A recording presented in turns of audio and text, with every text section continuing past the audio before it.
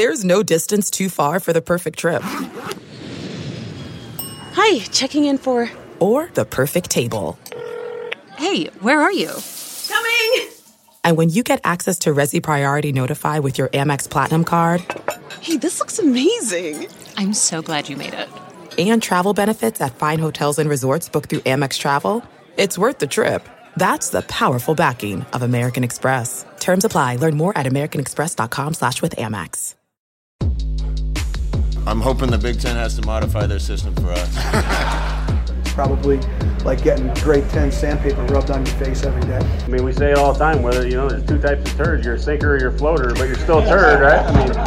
I mean, we are about players and players playing the plays and not necessarily the plays. Welcome to the Varsity Club podcast. My name is Derek Peterson. Joining the show later, our opponent preview of the week, it is Noah Kaufman from Inside NU. That would be SB Nation's Northwestern site. He's going to be joining us a little bit later, but sitting across from me at the most jerry-rigged podcast setup ever, Greg Smith. Oh, man. What's up, buddy? Oh, not a lot. We do have a football here, though. We do. It feels like we should be doing a football podcast, and it's starting to feel like football weather outside, much to my chagrin, because I like it as hot as possible. It's hoodie weather, bro. I don't want hoodie weather. I've worn a hoodie weather 3 days in a row, and I could not be more happy about it. I want shorts weather, in which I really don't wear shorts all that often, and then I can still just be hot. Like, I'm fine with being hot.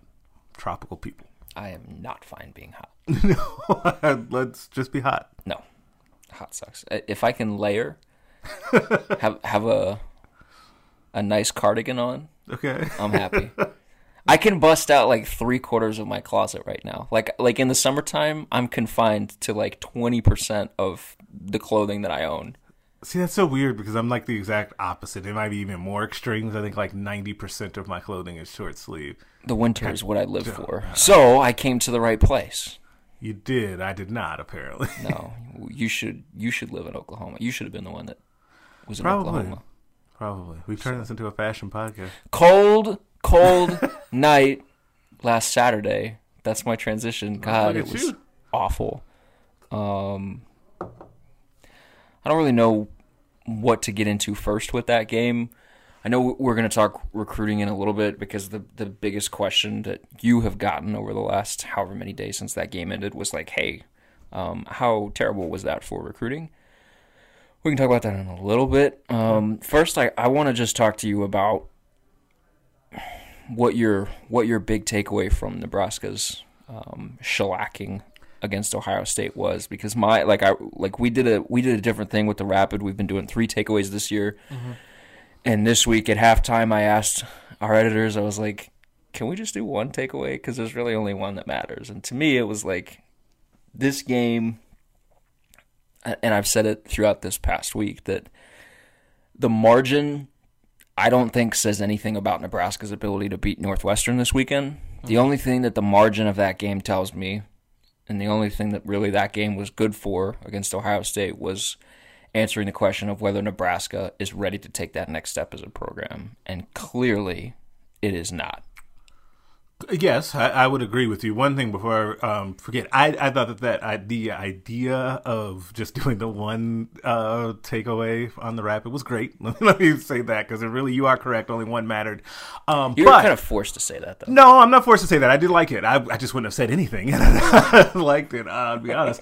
But I think that I slightly disagree. I will disagree slightly on a finer point of this. And you said that the next step as a program, right?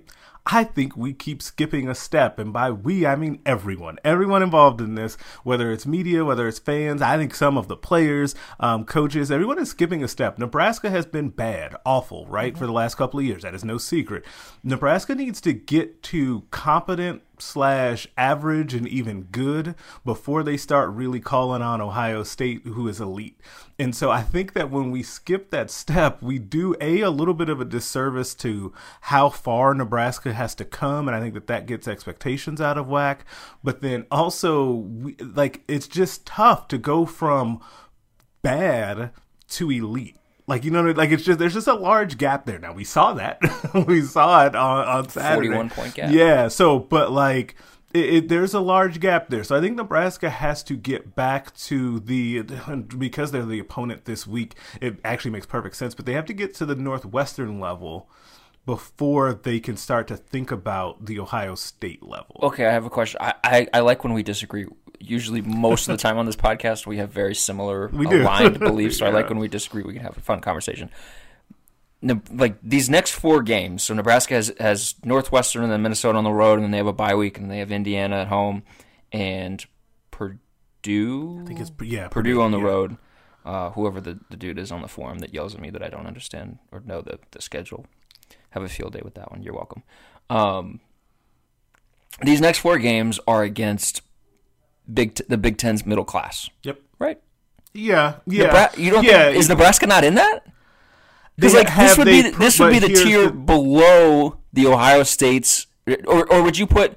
So I'm going to ask you about tiering. Then would you? Is Ohio State and Michigan and Wisconsin in the same tier? Is Michigan State in that same top tier, or is there like a middle ground between where Ohio State is at and say where Michigan State is at, and then where Northwestern is at? Yes, that one. I think that there's a difference. I think Ohio State's in a class by themselves, and then everyone else can start to slot in. So then you have Wisconsin, Iowa, Michigan State, and I guess Michigan, and then you have Northwestern and the schools in that group, and we'll see if Nebraska's... You don't have Nebraska in the 3rd tier in the Big Ten? Here's the problem. They won 9 games like 3 years ago.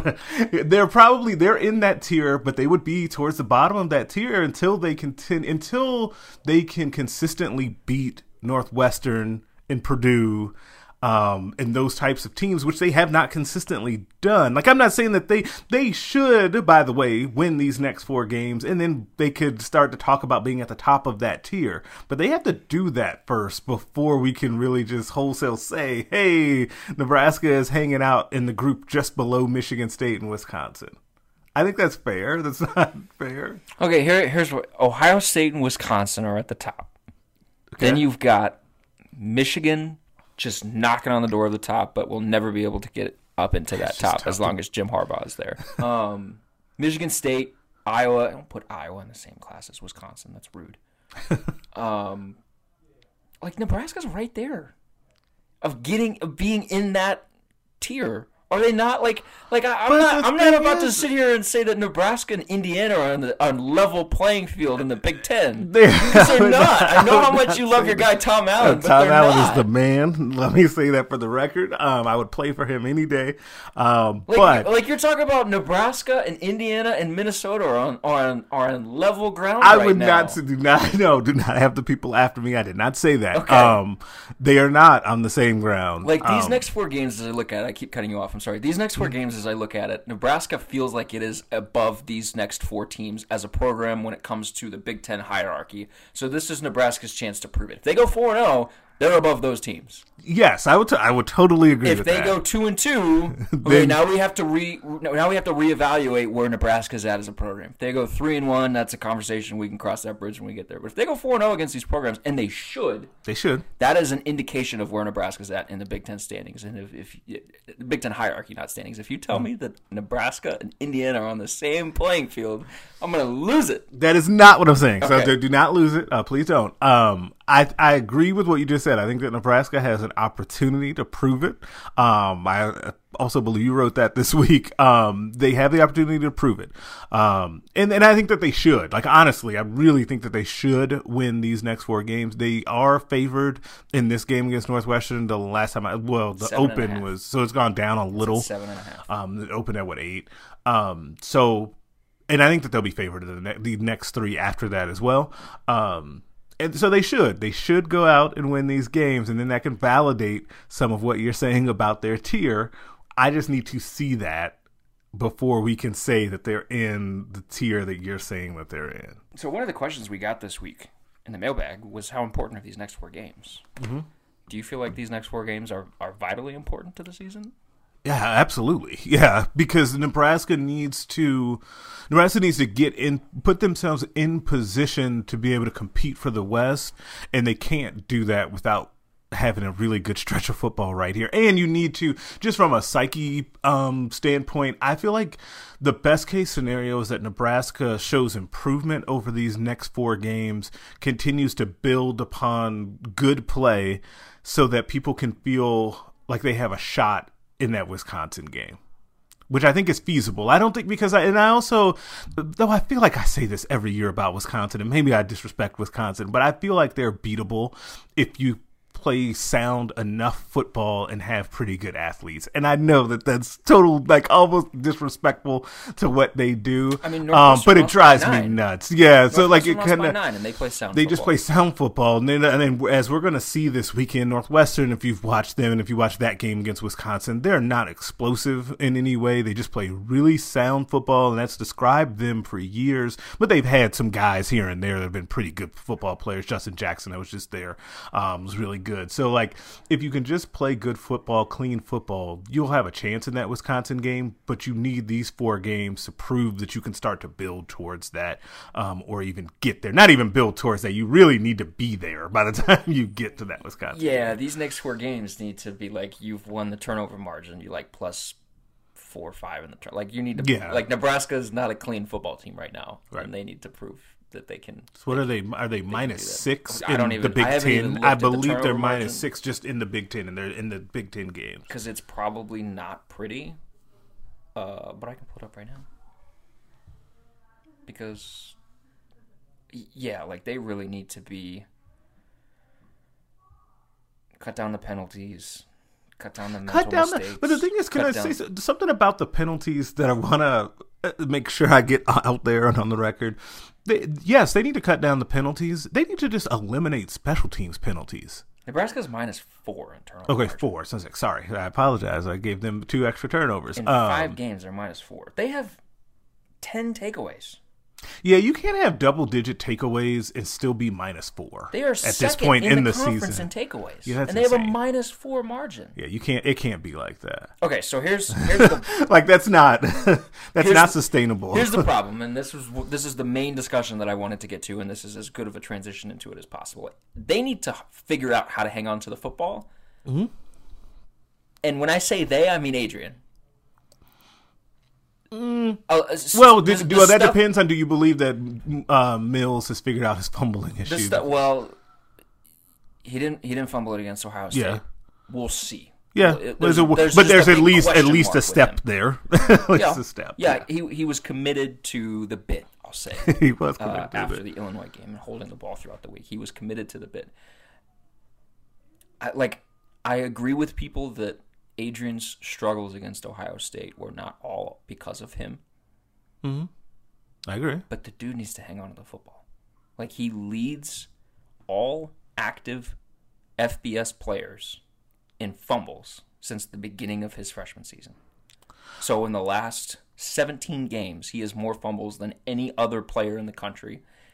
And against Ohio State, he had the one interception where the first one he was flushed out of the pocket. He threw late and back across his body. That's a bad decision. Now, he was under duress, but that's a bad decision. The second one, good play.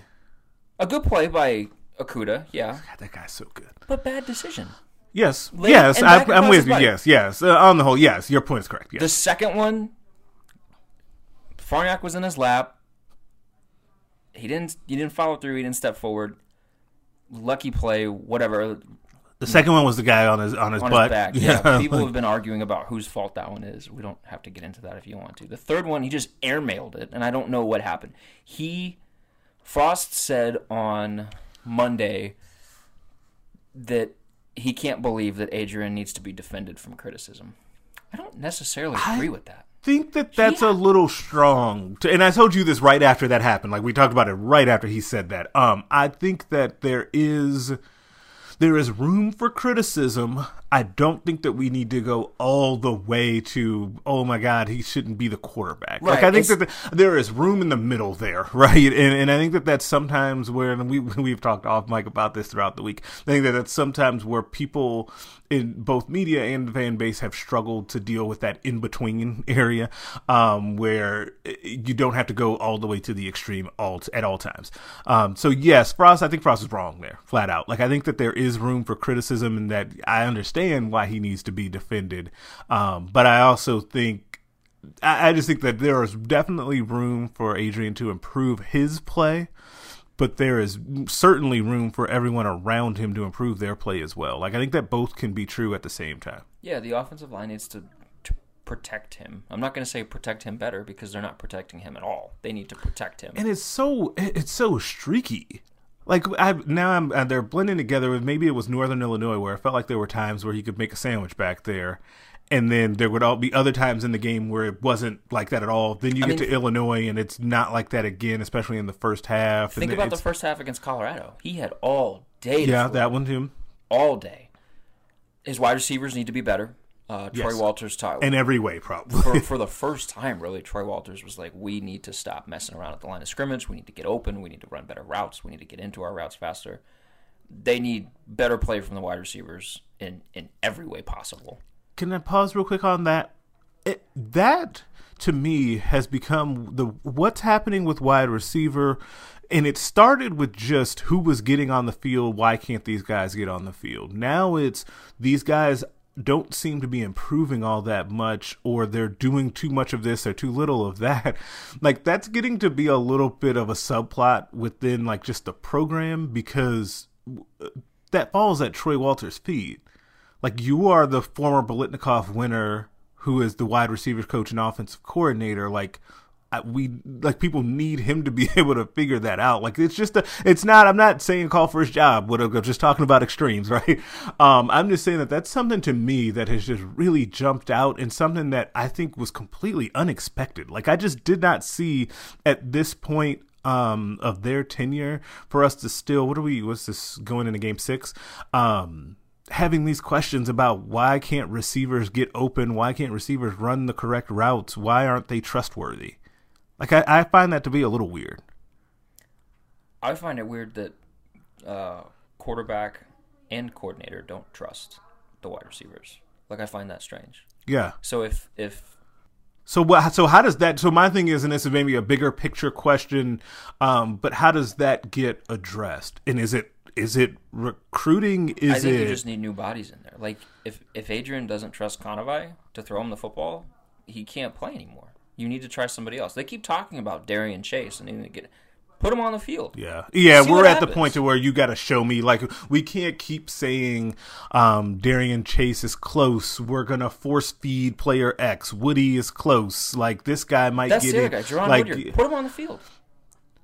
Was he? Had they alluded to him being injured? Did you get the sense this week, or was that just yesterday? Now we're recording this on Thursday. Troy Walters, that it felt like Woodyard was dealing with something, and now he's back to being able to really be out there. I don't know, but it wouldn't surprise me. They don't talk about injuries. Cade Warner had a fractured foot, and the and only way we know no about idea. it is like, no one knew at all. Yeah. Like, no one knew that at all. Yeah. So I think they were really put behind an 8 ball with the Cade Warner deal. I think they were expecting Andre Hunt to be a significant piece of their wide receiver room, and the thing that happened with him that we still hasn't publicly been addressed. I think those two things hurt them, but I mean, you're at a point where try some new guys. Conaway is not getting it done. Try some new guys. It's a tough thing for him because I don't understand how we went. Remember, and I'm sure you watched it the same way I did when Conaway was first, when it was announced that he was first coming on board, about how he made those tough catches, right?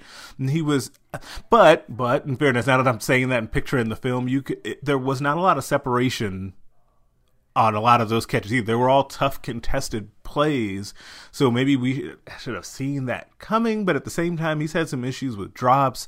And I don't mean this to pick on him, but it's just he's the one we were talking about. It's just been perplexing all around. Like, and I feel like there are so many questions. Like it's kind of like how this whole like off season and then into the season, we felt like tight end just had no drama. I feel like all of that drama is that wide receiver. Like every single bit of it. You know what I think this boils down to? What? Like the wide receivers need to play better. The offensive line needs to play better. Cam Jurgens needs to get the snapping thing figured out, like soon, like yesterday. Adrian needs to play better. It's not all on one person. No, everybody has to play better. I just don't think they have any confidence right now. And remember that Scott also has to call games in a manner that matches up with their mantra of no fear of failure. Because remember, that was an issue early in the season, and we're not talking about that now because it seems like that got a little bit better, maybe at that Illinois game. I just think this is an offense. Every single person involved in the offense is playing with a great deal of anxiety, or coaching with a great deal of anxiety and absolutely no confidence. There is so much second guessing that's going on with and the I offense. think that all stems from this was supposed to be the year 2 leap where we saw the offense go into the stratosphere, starting with your preseason Heisman contending quarterback. Yeah. Like, and I think that pressure to then trickle down into everybody wanting to make the perfect big play versus just playing football. Like, I really think that that's where that all started. Yeah, there's a lot, and people listening to this are probably going to be like, well, the media added to that and all kinds of stuff. Yeah, we did. But also, the coaches weren't exactly like shutting down UCF comparisons and being like, no, we still have a long ways to go. Scott would give little nuggets where he's like, we're still a very, very young offense. We still have a lot of young players that are trying to learn. We have a redshirt freshman center. He also compared the redshirt freshman center to Dave Remington. Yeah, and he also said that... And he said that Adrian is making Patrick Mahomes like throws in practice. Yes. And Mike Williams was compared to Tyreek Hill. Like, these are all things that happened this offseason. Like, I think they expected more. Yeah, I think that's definitely. I think that's fair. The defense has kept them afloat, but I think they expected a lot more from the offense, and I think everybody right now is just operating with a great deal of uncertainty and angst when it comes to that side of the football. And the thing that I'm absolutely terrified of is that a game like what we just saw against Ohio State, past Nebraska teams, it would have broken them, completely broken them in half. What on earth are we going to see against Northwestern? I think this team is more mentally tough. I think this team is a tight-knit group. I think they have the right leaders to keep everything together. I think the coaching staff is the right coaching staff to keep everything together. I don't think that loss will break them, but I am very, very interested to see how they come out to begin the game against Northwestern, because the first 3 weeks of the season, starting fast was not an issue. And now 2 weeks in a row, they have not been able to get out of their own way to begin a football game. So does that get compounded to begin this Northwestern game? And if you put that defense in advantageous situations, that's the strength of Northwestern. Yes, and I feel like I agree that I feel like Nebraska is better equipped to handle the adversity from last week and not having it bleed over to this week and being able to bounce back to that, if for no other reason than a lot of these guys were on this team last year when they started 0-6 and they were able to kind of navigate that, right? So you do have that in your back pocket, and you're starting to have those building blocks of making kind of a tough team that can handle adversity, right? You don't want the adversity to be what it was last week, right? It could have just been a regular old loss. But I still feel good about their ability to bounce back. But I do think it's really, really important for them this week to come out and have success early in this football game, because like Troy Walters described it as kind of a get right game, a get well game, however he said it.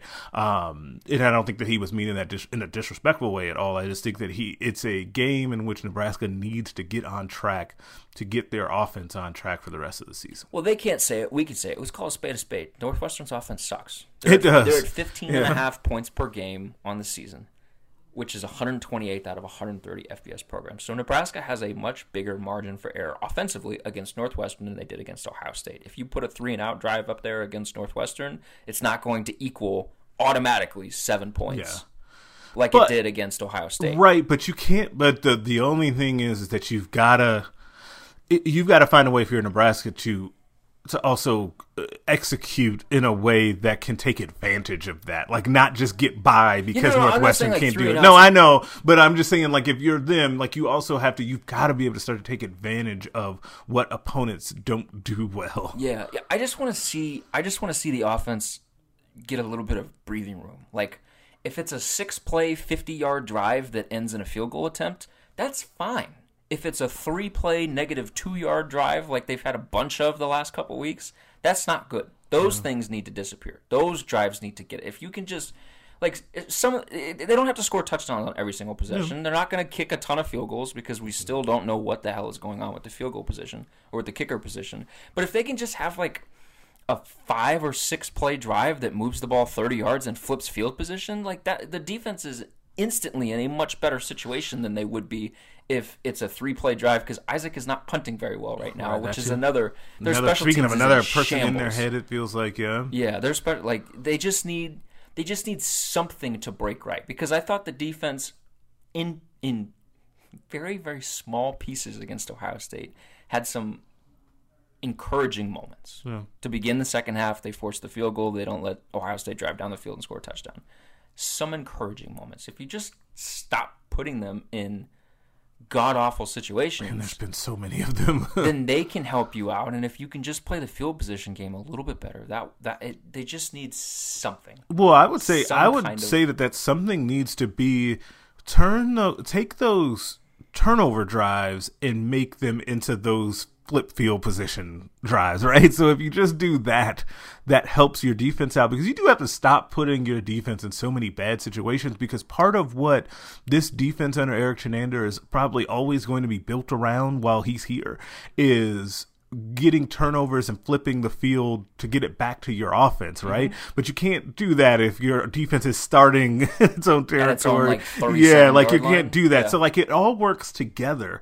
And that was the larger point I wanted to get to, which is we're not seeing that style of football from Nebraska because they can't get the offense going. It's supposed to be this offense races out. Like, think about those games at UCF, right? And we watched a bunch of them because we were waiting for Scott to be the coach, right? So you're watching them and trying to see what they look like. UCF would start games 14-3, 17-0, 17-7, whatever it was, right? They would start their games like that, and then that defense could just feast on opponents, right? How many times have you seen that since they've been here? It hasn't happened at all. That's what we need. Like, when are we going to see that? And maybe to go back to my earlier analogy, that's skipping a step, in which maybe the step we need to pare it back a little bit and go to the flip field position range right now, just until they can build up to that. But eventually, that's where they need to get to, because that's where kind of the magic of how they run their team is going to happen. But I agree with you. In the meantime, they need to get to at least being able to flip field position and not put their defense in these awful situations, because the defense, I'm going to stick by this, has actually been good for the majority of this season. They break like any defense would break when they're continuously put in very bad situations. Yeah, any defense is not going to perform well in constant sudden change situations. No matter how often Lamar Jackson talks about putting out the fires. Like, it's just not going to work that way. So I think it sounded before like I was like just railing on Martinez and doom and gloom and the sky is falling. Like, that's not how I feel, but I think it's fair to say he has to start playing better. I think it's right? Yes, but I still think it's a little bit of frustration, because I wish Nebraska could be in a situation right now with that offense where it was just one issue or one and another small issue. I think you laid it out well, because I feel like there's issues at every level, and everything involved in the offense has some sort of issue right now. And you can't have sustained success like that. You just can't. Like, it's not reasonable to expect that. My hope is that they just have, and I hoped that this was the Illinois game. I hope this was the Northern Illinois game. I hope that it's this Northwestern game. Mm-hmm. They just have one of those games where it's just a big exhale, just a deep breath and an exhale. Adrian's constantly thinking about, if I throw to somebody that's not named JD or Wando, are they going to drop it? Mm-hmm. Are the guys going to be open? Do I have to pick up X amount of yards on third down because we can't kick a field goal on fourth down? Do I have to account for a high snap? Do I have to worry about protection on my backside? Like, there's just so many things that I just hope that 2 or 3 of them can just get snuffed out, have the fire put out, like Chins likes to say, so that they can just have a big exhale. I just want them to have a little bit of comfort offensively, because then things will start to fall into place, I think. Yes, I that would be very nice to see. Recruiting thing. Let's talk about that. So the prevailing thought whenever Team X has a massive recruiting weekend and then they lose that game is that all the recruits look at it and say, I'm not going to that school now.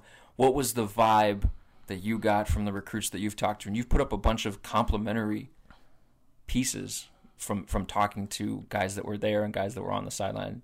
A lot of people have had complimentary things to say, and you've got a lot of stuff on HailVarsity.com. Read. Go read. Best site in the world. That's right. Great website. What was the overall vibe from the weekend? The overall vibe was that Nebraska, it's year 2 at Nebraska. They are not ready to compete with an elite playoff team like Ohio State, but I'm very encouraged by the future and where this program is going, because I really like Scott Frost and this staff. Recruits are rational. It's in it. Imagine that. It's so funny that you say it that way, because that's exactly what I thought in talking to so many of them, that it seems like they took a big picture view, A, which is good, which I think is needed, but B, that the coaching staff really has preached that first part, right, is that we're not there yet, but we're going to be. And I think that that's a little bit of the head coach, because the head coach is very confident that they're going to get there. And I don't know what in his history would tell you that he should not be confident. And that's just his personality, right? We've got to know him enough. Sorry, I don't mean to interrupt you, but he made so many of those comments throughout the last week. He's been like, we missed our shot, but we're going to have plenty of other opportunities. Yep. And they firmly believe that. And I think that is something that the recruits believe, because he believes it, and he's so resolute and strong on that point. And guys like Logan Smothers, Turner Corcoran, like, they're very, very excited about where this thing is going. Like, Turner essentially said that, listen, my class and the class before us, we're going to come in and really change this thing around, because it's going to take a couple of years. Like, we know that it's just going to take a little bit of time. Like, Logan says that even though that game was a blowout, he still wanted to go out there and play that night. Like, like, these guys believe in where this coaching staff is going to take them. But also, I think that part of that is that even though the weekend was very bad on the field, first, everything else surrounding that game was great. Like, and we saw this because we were out there kind of walking around, between the game day situation with the facilities announcement before that, game day, the pregame, like, down on the field. One of the kids that they're real high on was at the basketball opening night and saw a Rick Ross concert. Right, like, I forget about that. Like, there was so much stuff that happened, like, all of that stuff. So yeah, if you think about a kid that gets in on that Friday night for an official visit, and there were 4 of them, they get the Rick Ross, the facility announcement, the Rick Ross concert, game day. They had a brunch overlooking game day. They see all the stuff surrounding the game, pregame festivities. Then the game happens, so the game part sucked. But then you have Saturday night with potentially future teammates where you guys kind of go out and hang out. And then you have your Sunday coaches meeting. Like, that's that game result. And I always try to stress this to people, and I know that people think that I'm like making this up, but that game result is just one part of the equation. And part of the reason, to pull the curtain back, why I say that so often is I've literally had parents tell me that, like parents and recruits that are now on the team right now, say, listen, my son committed after a loss. He didn't commit or have that one loss be part of, like, ruin his entire experience. He loved the coaching staff. He loved the guys that he was going to play with. Don't underestimate how much of a factor that is. The guys that are also going to be coming in that are in your class. And that's why I talk so much about the bond building within a certain recruiting class, because I think that that's important, and it's important to kids and their families. But that game result, while it sucked, again, I want that out there, and it was not ideal, it is one part of the equation. How real is the thought process of, like, okay, these guys are getting blasted, I can help them? Is that a real thing, or is that overblown? No, it's a real thing, but there is a limit to it, right? So I would say that it is a real thing that guys do believe, hey, I can go and help them, or I'm going to get there and change that. Hello, Savion Morrison. He's basically said that. He's just a confident kid, but he should be. He's putting up like record-setting numbers throughout his career as running back. But there's also a limit, not in necessarily the blowout part of it, but a limit in I'm going to also need other dudes to come with me. Like, I can't be the only one, right? So you're going to have other good players coming in with you. But yeah, that's definitely a real thing. And the guys think that I can go and help, or hey, I can go play early in my career. But that's where you also have to make sure as a staff that you're still recruiting like quality players that can come in and play, not just a warm body that can come in and play because they think that they're better than, say, Mo Berry, just a random example. Like, it's just not, you need to make sure you're still getting quality guys that can come in and play early. You know what I just remembered? I had literally completely forgotten about until this very moment. What? Nebraska got a commit Saturday. they did. Somebody committed to Nebraska Saturday. So, okay, so I'm glad you brought that up. So, because of and it fits in perfectly with the doom and gloom, right? So, Nebraska got a commit from a very, very much wanted target on their board, Teddy Prohaska, Elkhorn South offensive tackle for 2021, right? They want him very badly because had he not come here, he was going to go somewhere in the region or somewhere in the conference, and you don't want that, right? And he's really good. He's probably a top 100 2021 guy. Offensive tackle as well. Then, amongst the official visitors that were here, Rodney Gross, linebacker from Alabama, announces that he's going to make his college decision on Friday. This podcast will go live sometime Friday morning. I think that he ends up being a part of the Nebraska class. Then you have Ronald Delancey, who is a cornerback that was committed to Louisville, was here on an official visit, announces that he's decommitting from Louisville. So there are things that happened over the weekend that were very good, and I feel like people just are like completely pushing them to the side. That's not to say that it went amazing, because we did have the Miles Slusher tweet. I was just about to say, it's more important to talk about Slusher tweeting. It really is, because that is ducks while on the sideline. Savage. So we'll have to see where that goes, and he came. I would stop recruiting him on the spot. I probably would too. I do not know. I would be like, all right, dude, appreciate your interest. Talk to you later. Yeah, and for the record, I do not know whether or not they're continuing to recruit him as a staff. I know that Savion Morrison, who he actually came to the game with, which had to be awkward, he still wants him to be at Nebraska. I don't know if the staff feels the same way anymore. My educated guess would be no, but I don't know that for sure. I don't think we're going to have a Ryan Held convinces for us to keep recruiting person X. Yeah, I don't think we're gonna have that. It would have to be Held because it's an Oklahoma kid, because it's his area. But yeah, I don't know about that one. But I am. Let me say again, I'm with you. I would not continue to recruit. Yeah, I would. We'll see though. Delete the number out of the phone. But, we'll see. Yeah, like you said, it's just more fun to talk about that stuff. It is, and then you still have other like we've got to find out. What happened? Like, no one knows what Jackson Bratton thought, the 4-star linebacker whose best friend is Logan Smothers, who's committed to Alabama. Like, I am still trying very hard to get a hold of him. He hasn't talked to anyone.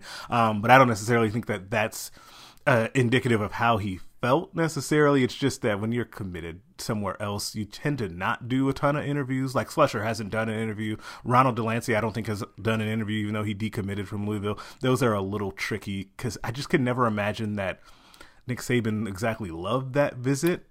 Even if you feel secure that he's not going to flip, like, you still don't love that, because especially anything can happen. Yeah, and because you have options, right? You have all the options in the world, so you don't need to be chasing kids as much. So we'll see what happens, but the sky is not falling. It is not. Just feels like it. It just feels like it. It does. But no, it doesn't. There will be. No, it does. Well, it depends. I don't want to say it does. Like, you're right. I don't want to say that it does, because I think it's just a certain segment of the fan base that you will probably always have that feels like things aren't going well, or as well as they should. It hits at something that you've talked a ton about this week. Like, every game is its own micro season, and it just, like, the emotions after the game are just dialed up to 10. There's just a lot of extremes. And it does feel like that every week is its own Super Bowl. People are just so anxious to have consistency Yeah, and a winner, a consistent winner, and I do not take this as like, oh man, you guys are bashing on the fans. I don't blame people for wanting a consistent winner based on how the level of support that people give here, and everything that comes with that, and how much money and time you guys invest in this. Like, I totally get that, but I also think that there is a rush to an extreme because of what other staffs have done, and I get the feeling that some people are treating this as if it's just a continuation of Mike Riley's era, and it's not. It was a hard break, and we need to then build up the program from there. Like, I think you have to give the staff their time to do that, especially given how excited everyone was thinking that Frost is the right guy, and how much people on the outside continue to tell everyone that Frost is the right guy. We just have to give him time. Yeah. Like, all the ESPN guys that were here and ABC guys that were here this weekend basically said that. Yeah. Even in that loss. Can I end on something? Sure. On it's your world, man. I'm just living in it. One comment I'm going to end on this, and then we're going to go to the Northwestern guy. They're still putting out Mike Riley fires. They are. Yep. So that's a big part of this. I saw the number going around that Frost has 7 wins in his first 17 games, and Riley had 10. That says more about Bo Pelini and Mike Riley than it does Mike Riley and Scott Frost. I would agree. So, all right, Greg. Thanks, buddy. Yeah, thanks for having me.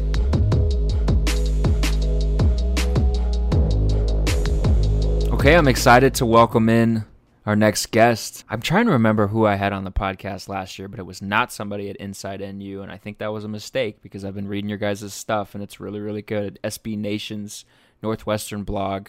Noah Kaufman is on the podcast joining me from... Are you in Illinois? I'm in Evanston, yeah, right now. Although we will be making the trip to Lincoln this weekend, so... Oh, that's fantastic. Yep, going to be fun. Get to see the Sea of Red. How are you, Noah?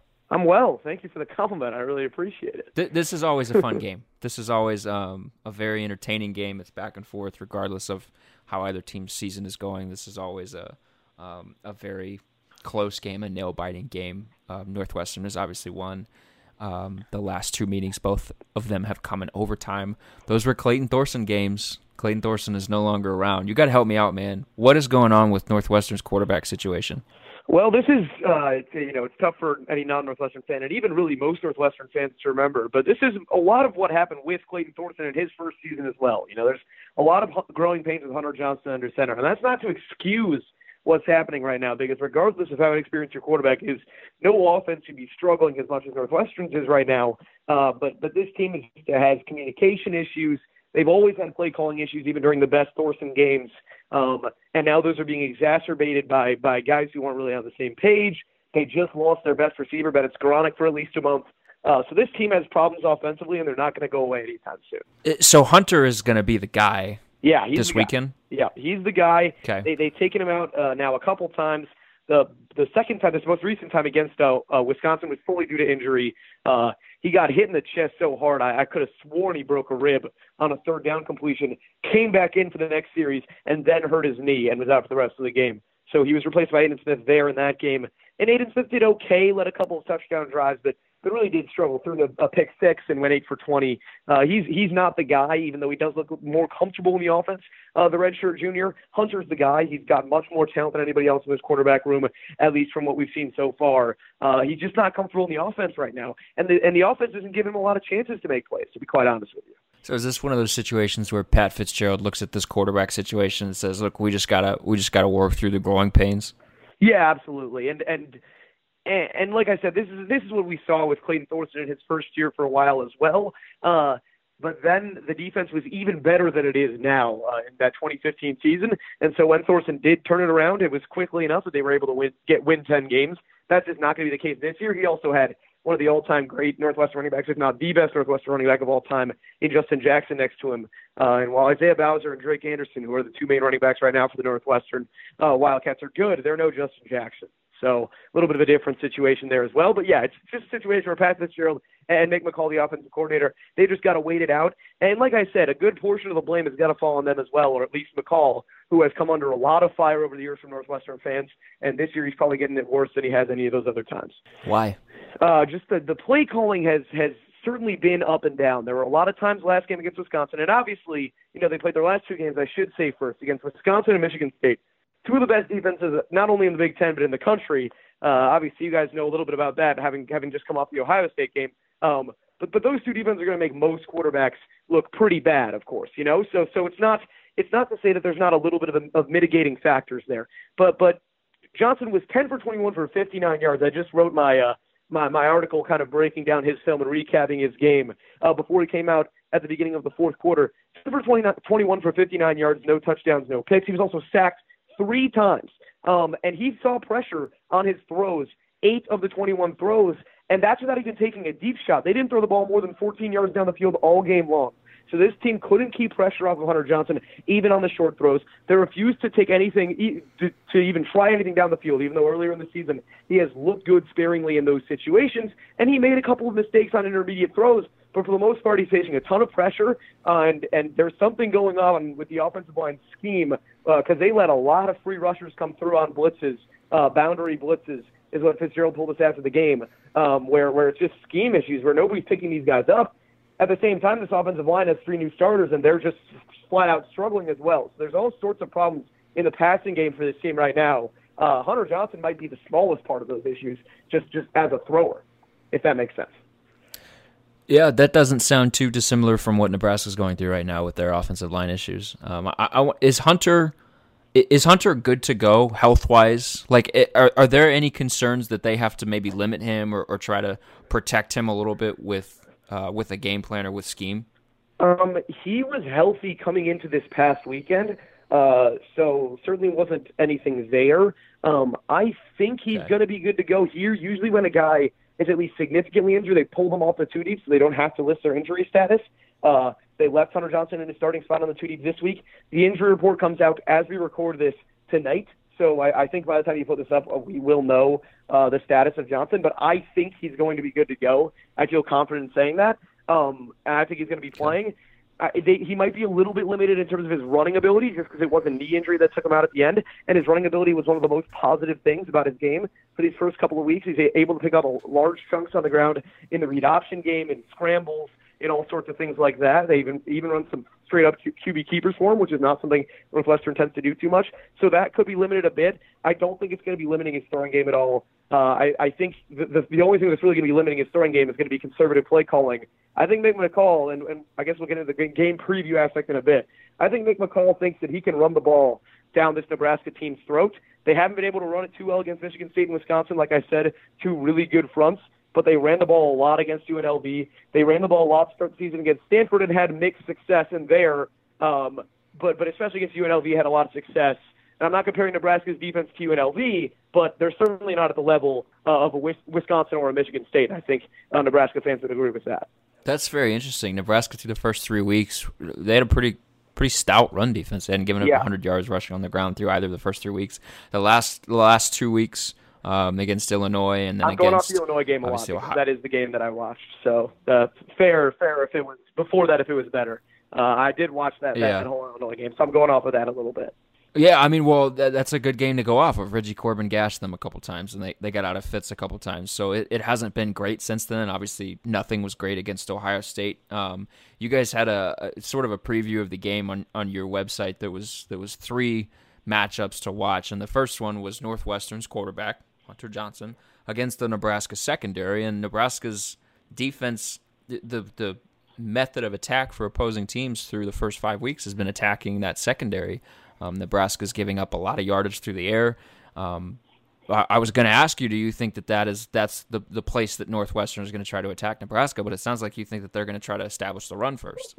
Well, I do think they're going to try to establish the run, but look, they're just not going to be able to do that unless they at least open this team up a little bit in the secondary. Even in that UNLV game that I mentioned, which the reason I'm going back to that is because that's the only time we've really seen the offense ticking. In the other 3 games, they've been combined outscored by their opponents offensively when you take out garbage time. If you leave in garbage time, while their offense has been on the field in the 3 games against Power 5 competitions, this is a stat for you. Northwestern's offense has scored a total of 32 points. 32 points, and has given up 21 points while their offense has been on the field in 3 Power 5 games. So that's not exactly what you want there. So that's why I'm going off the UNLV game for positive numbers.